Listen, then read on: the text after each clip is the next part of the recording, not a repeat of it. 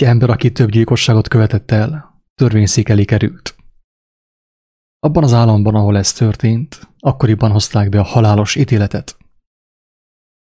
Az esküdtszék meghozta döntését, és a bíró bejelentette, hogy villamosszék általi halál lesz az ő büntetése. Az elítélt azt mondta, ő nem hisz a villamosszék létezésében. A bíró azt válaszolta, nem baj, nem szükséges, hogy higgyen a villamosszékben. Attól az még létezik, és nem sokára személyesen is meg fog győződni annak létezéséről. Ugyanígy sokan nem hisznek Isten ítélőszékében, de attól az még létezik, mint ahogy a villamosszék is. Ha nem létezne, azzal vádolhatnánk Istent, hogy nem igazságos, és mindenki a saját kedvére rabolhatna, gyilkolhatna. Az erősebbek a gyengébbeket. Egyesek talán megússzák a lenti ítélőszéket, de a fentit senki sem kerülheti el. Te sem, én sem. És ez nyilván nem fenyegetőzés.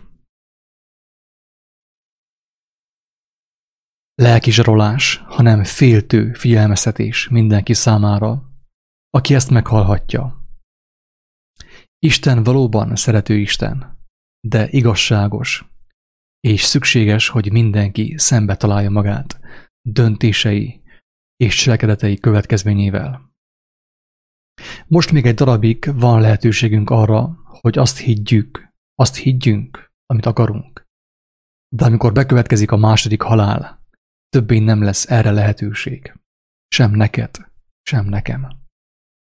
Isten legyen irgalmas hozzánk. Ezt a kommentet írtam, és ezt így megosztom a blogon is. Hát ha valaki elolvassa is, inspirálva lesz azáltal.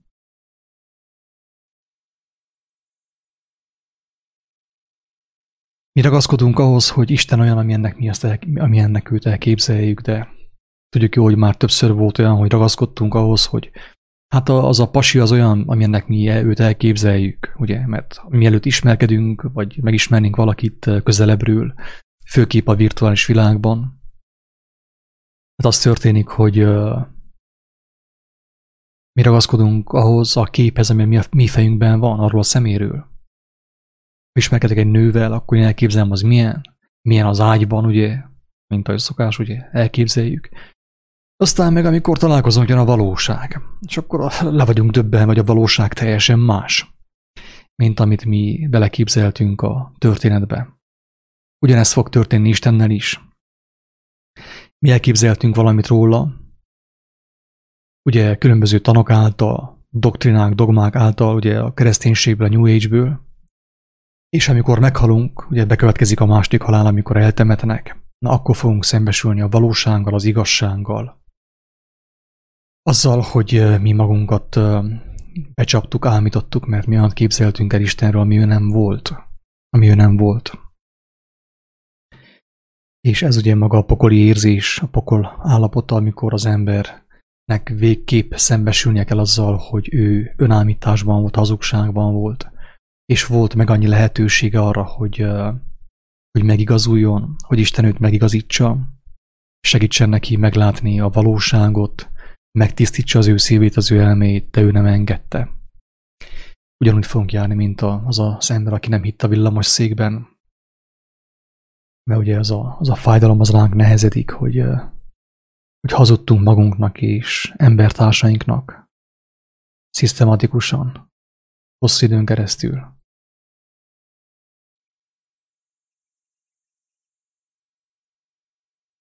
Most ugye azért könnyű hazudni, mert most még ugye hát van kényelem, lehet vakációzni, van euró, van bank, van banki hitel, tehát mindenki azt képzel, amit akar, mindenki azt hazudik magának és embertársnak, amit akar.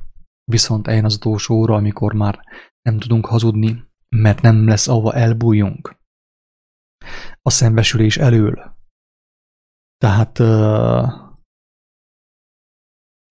nem lesz több kibúvó, nem lesz sem Facebook, sem alkohol, sem egy amerikai film, amit betehetünk, ugye nem lesz semmi, sem popcorn, sem kóla, hanem maga az élő Isten lesz szó szerint. Az élő Isten lesz, az ő tökéletes jelenléte, mint ahogy Dávid mondta, hogy hát hova bújhatnék előled. Mindenhol ott vagy, a sírban is ott vagy, a föld alatt is ott vagy, mindenhol ott vagy, és akkor ugye az embernek szembesülnie kell azzal, hogy ő áltatta magát. Becsapta magát. Ez egy óriási fájdalom lesz, ami ugye azért mondja Jézus, hogy örök szenvedés, örök kínok, mert ugye amikor meghaltunk, akkor megszűnik a tér és az idő. A tér és az idő megszűnik, tehát nem lesz tér, és nem lesz idő, nem lesz egy ilyen, mit tudom, egy ilyen lejárat, egy ilyen, hogy nagy, akkor most, mit tudom én, július 28-án véget fog érni az én szenvedésem, mert idő ott már nem lesz. Ezért örök szenvedés, amíg ugye a lélek felemészti magát. És hát, hogyha Isten kegyelmes hozzánk, akkor talán megsemmisül, teljesen felemésztetik, és akkor megsemmisül.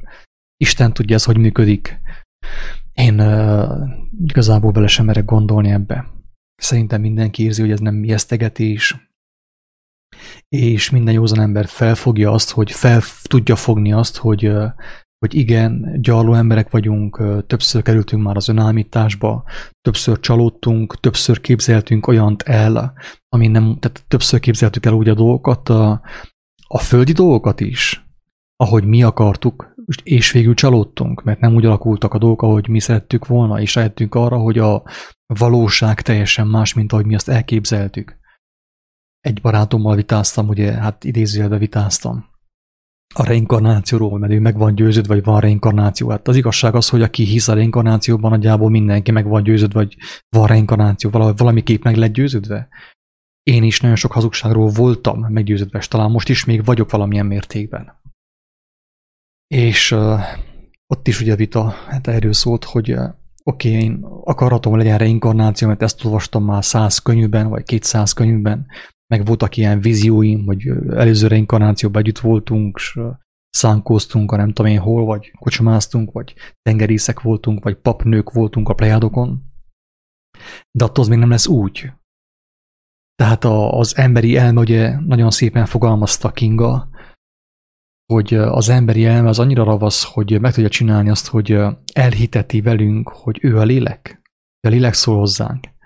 És ilyenkor jön be ugye az evangélium fontossága, a kijelentés fontossága, amit ugye megőrzött számunkra hát azt kell mondjam, hogy valamilyen szinten az elbukott egyház megőrizte számunkra az evangéliumot, ugye. És Isten ugye lehetővé tette számunkra, hogy mi is elolvassuk azt, és mint tapasztaljuk, ő bizonságot tesz amellett, hogy az igaz. Mert jogos a kérdés, a kétség mindenki számára. Én is kételkedtem abban, jó van, de most akkor egy könyvbe kell higgyek. Nem. Isten nem azt mondja, hogy egy könyvbe kell higgyek, azt mondja, hogy benne kell higgyek. De ő azt a könyvet felhasználja arra, hogy az én hitemet megerősítse. És tanúságot tesz erővel és hatalommal amellett, hogy az evangélium igaz. És mi a bizonyíték? Most például nekem mi a bizonyítékom arra, hogy az evangélium igaz? Hát azt kell mondjam, hogy ti vagytok a bizonyítékaim arra, hogy az evangélium igaz. És számotokra talán én vagyok, vagy más személyek a bizonyíték arra, hogy az evangélium igaz. Mert hogyha az evangélium nem volna igaz, akkor Renáta nem ugrándozna örömében. Ugye, aki őszintén, mint gyermek megvallotta, hogy mekkora nyomorúságban volt. Tehát Renáta a bizonyíték, az élő bizonyíték, a gyönyörűséges, dicsőséges bizonyíték arra, hogy az evangélium igaz. Mert amit hallott Renáta, ugye azt mondja, hogy ő nem érti, nem tudja úgy olvasni, de amikor hallja, akkor érti és áldja Istent. Ugye ezt mondja Renáta. Tehát ő az saját szavaival, a saját életével bizonyítja, hogy az evangélium igaz. Márpedig mi mit mondtunk? Levike, én, és akik ugye beszélgettünk erről, többször összeültünk és beszélgettünk erről, amit Renáta hallott, az mi volt? Hát az evangélium, nem? Arról beszélgettünk. Lehet, hogy nem mindent jól látunk, és nem mindent tökéletes, sőt, Pál apostol is azt mondja, hogy most még tükör által homályosan látunk. Viszont az élő Isten bizonságot tett arról Renáta életében, többek életében, akiket nem is ismerünk, hogy az evangélium az, ami le van írva, az igaz. És hazugság is úgymond gonoszság, amit ugye hirdetnek, hogy a Vatikán nem tudom én hányszor átírta, s hamisították, s az apokrifek igazak. Ez olyan gonoszság, ami szerintem nagyon sok embernek a lelkét fogja követelni, sajnos. Tehát igen.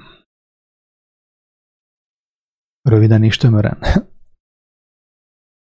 Tehát a villamosszék nem létezik, ugye? Akarjuk mi gondolni és hinni, hogy a villamosszék nem létezik. Ugyanúgy, ahogy én is akartam hinni, hogy már pedig az a nő olyan, mint amilyennek én azt őt elképzeltem. Már pedig hát sajnos a valóságban nem olyan volt. Csalódtam benne, becsapott. Több alkalommal jártam így, mint ahogy ti is jártatok így a férfiakkal. Ugyanígy fogunk járni nagyon sokan, ha nem ügyelünk, és nem vagyunk figyelmesek Istennel. Mert amikor meghalunk, amikor a második halál bekövetkezik, színről színre fogjuk látni őt, és szembesülni fogunk azzal, hogy mi az, amit mi képzeltünk el róla, és mi a valóság.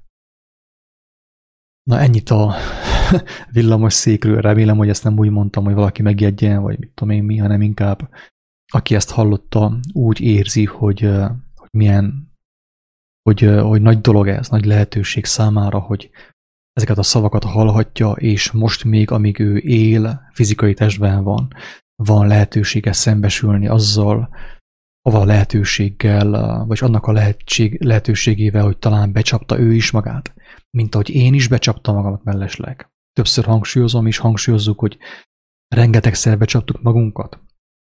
Még miután Istenhez fordultunk, még azután is tévelyegtünk. Ez az igazság.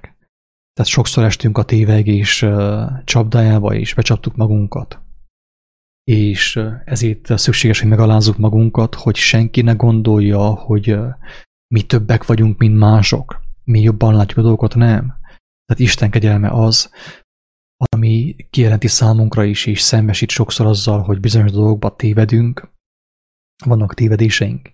Mindazonáltal azon szavak mellett, amelyek le vannak írva a Máté, Márk, Lukács és János evangéliumában, sőt az apostolok leveleiben, sőt a proféták beszédében, azok igazak. Mert Isten erővel és hatalommal, gyógyítással, szabadulással, szabadítással és vigasztalással bizonságot tesz azon szavak mellett. Hogyha ezt nem tapasztalnánk, nem látnánk, akkor ugye kételkedhetnénk abban, hogy lehet, hogy nem az a Máté evangéliuma az igaz, a János evangéliuma, Lukács és a Márk, hanem mit tudom én, a Tamás evangéliuma, az apokrif ugye evangélium, meg a Mária evangéliuma, amelyekről tudni kell, és lehet tudni, hogy sokkal inkább ugye az emberi füleknek, a hús-vér füleknek beszélnek, mint a léleknek. Azt mondják, amit az ember hallani akar. És nem azt állítom, hogy nincsen abban igazság, hanem inkább azt állítom, hogy az 4 egyszerű, megvetett és lenézett evangéliumban bőségesen benne van minden, amire nekünk szükségünk van, és ami ugye részét képezi a kősziklának. Tehát, hogyha valami ellent mond annak az evangéliumnak, amit ugye a 4 apostol egészen pontosan a 4 bizonságtevő János, Máté, Márk és Lukács hirdettek, akkor igenis fontos elgondolkodni, fontos fohászkodni Istenhez, hogy vajon akkor most melyik az igaz. Azt kellett mondjam a kedves barátomnak, akit tényleg nagyon szeretek és régóta ismerek, és én érzem rajta, hogy jó lelkű ember, jó szándékú ember, hogy ha az a Jézus igaz, akiről ő beszél, az a krisztusi tudatosság, meg a reinkarnációk, meg ezek a különböző tanok, akkor én azt kell mondjam, hogy én, aki a 4 hivatalos evangélium Jézusában hiszek, aki kijelenti magát nem csak az evangélium által, hanem mint tudjuk, nagyon sok módon kijelenti magát számunkra, akkor én tévedésben vagyok, hazugságban vagyok, én be vagyok csapva. Viszont azt is el kell mondjam, hogy ha az a Jézus igaz, akit megismertem a 4 evangélium által, és akinek a tanításának az a 4 evangélium az alapját képezi. Tehát ő azt mondta, hogy sokkal több van annál, az a 4 evangélium alap.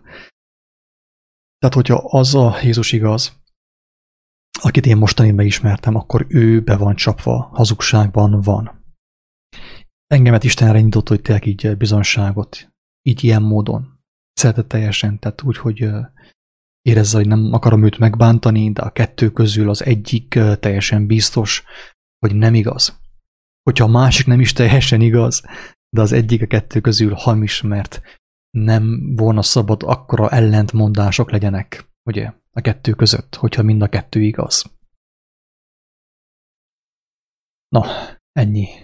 És teljesen biztos, hogy Pál apostol mondta, ugye, hogy most még tükör által homályosan látunk, de akkor majd színről színre. Tehát a teljes szembesítés, a teljes szembesülés mindenkivel meg fog történni. Velem az élen. Én leszek az első, hogy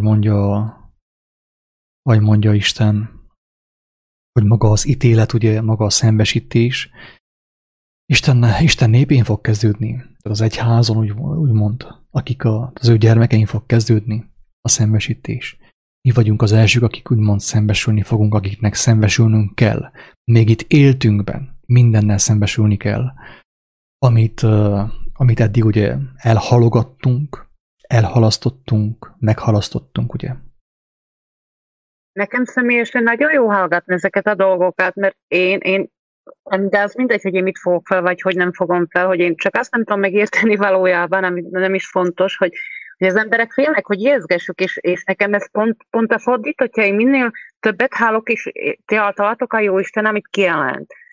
Én nekem annál nagyobb az öröm, mert fel tud engemet készíteni ezekre a látásokra, hogy mik várnak, hogy mik jönnek, hogy fel legyek készülve, és ez a csodálatos, hogy készít, nem ijeszget, hanem készít, hogy lássuk, hogy higgyünk benne, hogy igen, és aki hisz a Jóistenbe, Jézusban, annak minden meg lesz mutatva, mindenki által, akivel aki jár, és ez olyan csodálatos, és olyan szomorú a lelkem, hogyha az emberek azt hiszik, hogy ez ijeszgetés, és ez nekem ez egy csoda, nekem örül a lelkem, ha Attila te általad megszólal, vagy Levike által, vagy Kinga által, vagy tegnap, hogy hallgattam ezt, hogy a madarakon keresztül szól, mert nekem ugyanezek történnek, hogy a madarakon megmutassa, vagy az autórendszámon, vagy akárhol, hogy még ami nem élő, még azon is megmutassa. Itt a lányomnak nagy óriás tévem, de hányadika van tőle, a 15 éves lányom azt mondja, miért nem kapcsolom be, hogy miért nem nézem, mondom, engem nem érdekel, azt mit csinálok. Mondom, én úgy el vagyok a Jóistennel, meg Jézussal, mondom,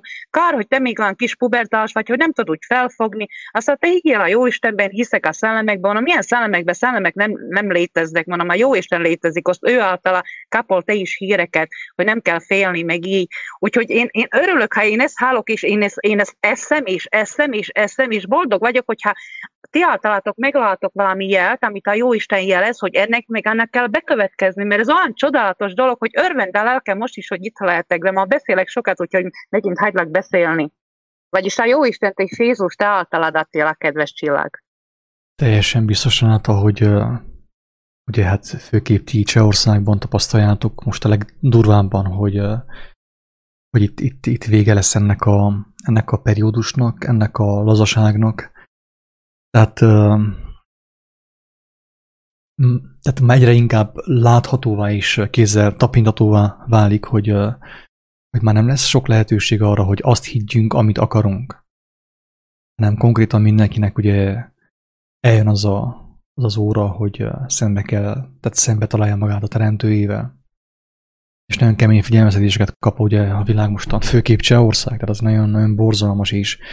Azon csodálkoztam én, hogy ugye ahhoz képest, hogy mekkora katasztrófa történt Csehországban, Istennek mekkora kegyelme, hogy még így is milyen sokan, vagyis milyen kevesen haltak meg, tehát milyen kevesen sérültek meg, hogy mekkora az ő oltalma, hogy mennyire egyértelmű, hogy Isten nem azt akarja, hogy szenvedjünk, vagy hogy meghalljunk, hanem azt akarja, ő jelez számunkra, tehát megengedi, hogy a házunk összeomoljon, minden szakadjon, csak hogy a lelkünk maradjon meg. Ezért ugye nagyon kevesen haltak meg. Tehát óriás katasztrófák vannak világszinten most már, világviszonylatban, viszont Isten érdekes módon nem engedi, hogy emberek meghalljanak. Óriás az ő oltalma. Mert ő azt akarja, a lélek megmeneküljön. Még hogyha meg is sérülünk, vagy hogy elvesztjük az otthonunkat, hogyha a földön futóvá válunk, ugye, akár hajléktalanná válunk egy katasztrófa következtében, vagy munka elvesztése következtében, de a lelkünk megmenekülhet. Jézus azt mondta, hogy hogyha ugye jobb kezünk bűnre visz, vagy jobb szemünk bűnre visz, akkor inkább azt vágjuk le, váljuk ki, ugye? Mert jobb nekünk csonkán bemenni Isten országába, mint épp egészségesen a Gehenna tüzére, hogy ő fogalmazza. És Renáta, az igazság az, hogy most mindenki azt kell úgymond hirdesse és elmondja, amit ő megért. Tehát például most, hogyha hallasz valamit tőlem, bármit, valami nem tiszta, vagy valaki mástól is hallasz valamit, és valami nem tiszta, akkor neked azt nem kell továbbadnod. Nem kell továbbadnod. Azt adja mindenki tovább, amit ő személyesen megkapott és megértett. Tehát, hogyha vannak, mit tudom én, kétségei valakinek, hogy most az igaz, amiről itt szó van, akkor azt ne továbbítsa. Nincs értelme annak. Jézus azt mondta, hogy mi azt mondjuk, amit tudunk, amit ugye mi megtanultunk és megértettünk Istentől, és amit láttunk, arról teszünk bizonságot. Ez a nagyon fontos dolog, hogy nem szükséges, mert ugye még vannak ilyen különböző értelmezések, különböző látások, akár ilyen emberi számigálások is, amelyek ugye nem biztos, hogy összhangban vannak Istennel. És az a jó, hogyha az ember azt osztja meg, azt mutatja meg embertársainak, amit ő megértett, amiről azt tudja mondani, hogy igen, ezt értem. Itt nincsenek kétségeim. Nincsen zűrzavar a fejemben, hanem ezt értem. Úgy, ahogy hallottam, azt úgy meg is értettem, és én ezt nyugodt lelkiismerettel tudom továbbítani, megosztani és megmutatni embertársaimnak. Ezért is van az, hogy nagyon sok alkalommal én lebeszéltem bizonyos embereket, hogy megosszák azt, amit én megmutatok a világhálón. Mert láttam azt, olyan is volt, hogy bizonyos emberek megosztottak egy-két dolgot, és mivel ők nem kapták meg a kijelentést személyesen, kaptak egy-két támadást, és elmenekültek, megjettek, elfutottak. Ezért szoktam is hangsúlyozni mostanában, hogy az ossza meg, aki megértette, aki megkapta azt a kegyelmet. Nem csupán, hogy akkor hallotta az én szavaimat, hanem ő is megkapta azt a kegyelmet, hogy ő azt érti. Igen, tiszta az én szívemben. De ez a balon mond, ez tiszta. Valaki engemet megkérdez, azt tudom neki mondani, ezt én értem, megértettem és felfogtam. Vagy ha nem társul hozzá megértés, akkor ugye nyilván akkor könnyen meg tudnak támadni, és akkor nem tudjuk megvédeni magunkat, mert az a lélek nem lett teljessé mi bennünk. Ez is egy nagy igazság, mert én még valójában még nem volt itt Csehországban ez a tornádó, és én a YouTube-on rátettem ezt a várra, ami ma a világban, hogy mik zajlottak, és mindenről odaírtam a kommentárt, hogy ez Istentől figyelmet, meg sok mindent még odaírtam, és csak raktam, és utána ide is eljött ez a tornádó. És az is igaz, hogy valójában csak akkor az igazi, hogyha én is a buta fejemmel, ha meg tudom érteni, hogyha ma látom az, amit ti általatok a Jóisten ma megmutatott nekem, és ezzel én is látom úgy tisztán. Mert hogyha támadtak is engemet most is, ahogy volt itt ez a tornádó, és az igaz, hogy keves halott volt, de hogy volt az a tornádó, támadtak, én olyan nyugodt voltam, végképp nem volt azok iránt semmi mérgességem, semmi rossz gondolatom, sőt, nagy sajnálat volt bennem, hogy még ennek ellenére, hogy ma ide is eljött, és ők úgy írták, hogy ez nem normális, mert még ez nem történt meg ilyen erősséggel, meg ilyen kis falukon történt ez, hogy valójában, hogy ők ezt érezték, és ugyanúgy, ahogy mondtam már az emberről, hogy volt neki 9 hónappal ezelőtt, még mikor a Covid által, hogy jött ilyen állam, hogy 9 nagy hold volt, de az emberek látták, azt figyelembe se vették, hogy a jeleket, hogy ő már beszélt, hogy ez a Jézus közeledése, hogy eljövetele, és még annak ellenére, hogy ugyanúgy, mint a tornádó, hogy itt volt, látták, átélték, érezték, hogy ez nem normális, de annak ellenére még most se tudnak hinni. És pontosan, ahogy mondod, lélek által az úgy van, mert én is a buta fejemmel, amit nem értek meg, nem is teszem rá, és könyörgök a Jóistentől, hogy adjon megint valami látamost, amit megértsek, hogy tudják megint rátenni, és tudjam megint továbbadni az embereknek, mert én is bízok benne, hogy ha aki akarja, az úgy is meg fogja hallani, meg úgy is meg fogja látni, és ha nem, akkor nem.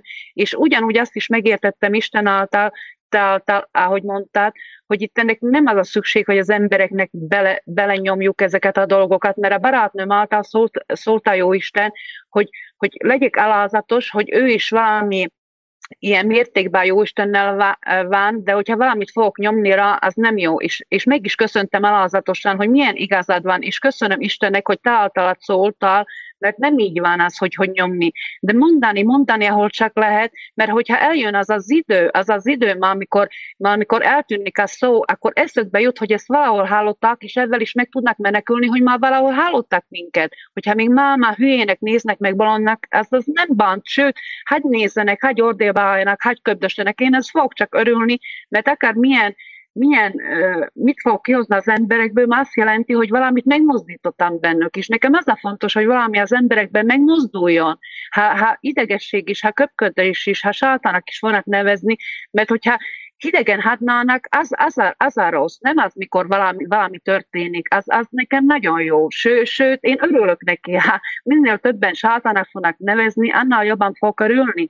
Mert úgy, ahogy mondtad, hogy Jézus is annak nevezték is, és ő ment tovább is, nem adta fel, és ez csodálatos, mert a Jóisten ezeket a dolgokat olyan erőt tud adni, és tovább lépni, mert én olyan beszari vagyok, hogy ha valaki szólt, én mindjárt ordibáltam, mindjárt kiabáltam, mindjárt ugattam, rosszabb voltam, mint ezek a két kis kutyus, és ahogy te beszélted ezt a zombiságot is, ezt is megértettem, mert valójában ez a két kutya itt ugát, és azt mondja 15 éves lányom, hidd be őket, mert a szomszédok mit fognak mondani. Hát én már csak arra készülök, hogy ha valamit fognak is mondani, de mondom, már megint forgatókönyvezek, majd ha valamit mondanak, akkor megszólalok Isten által.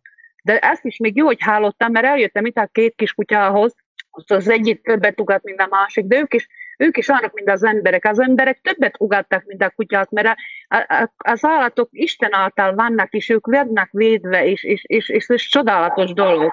Ennyit akartam mondani, már most is jeleznek. Köszönöm.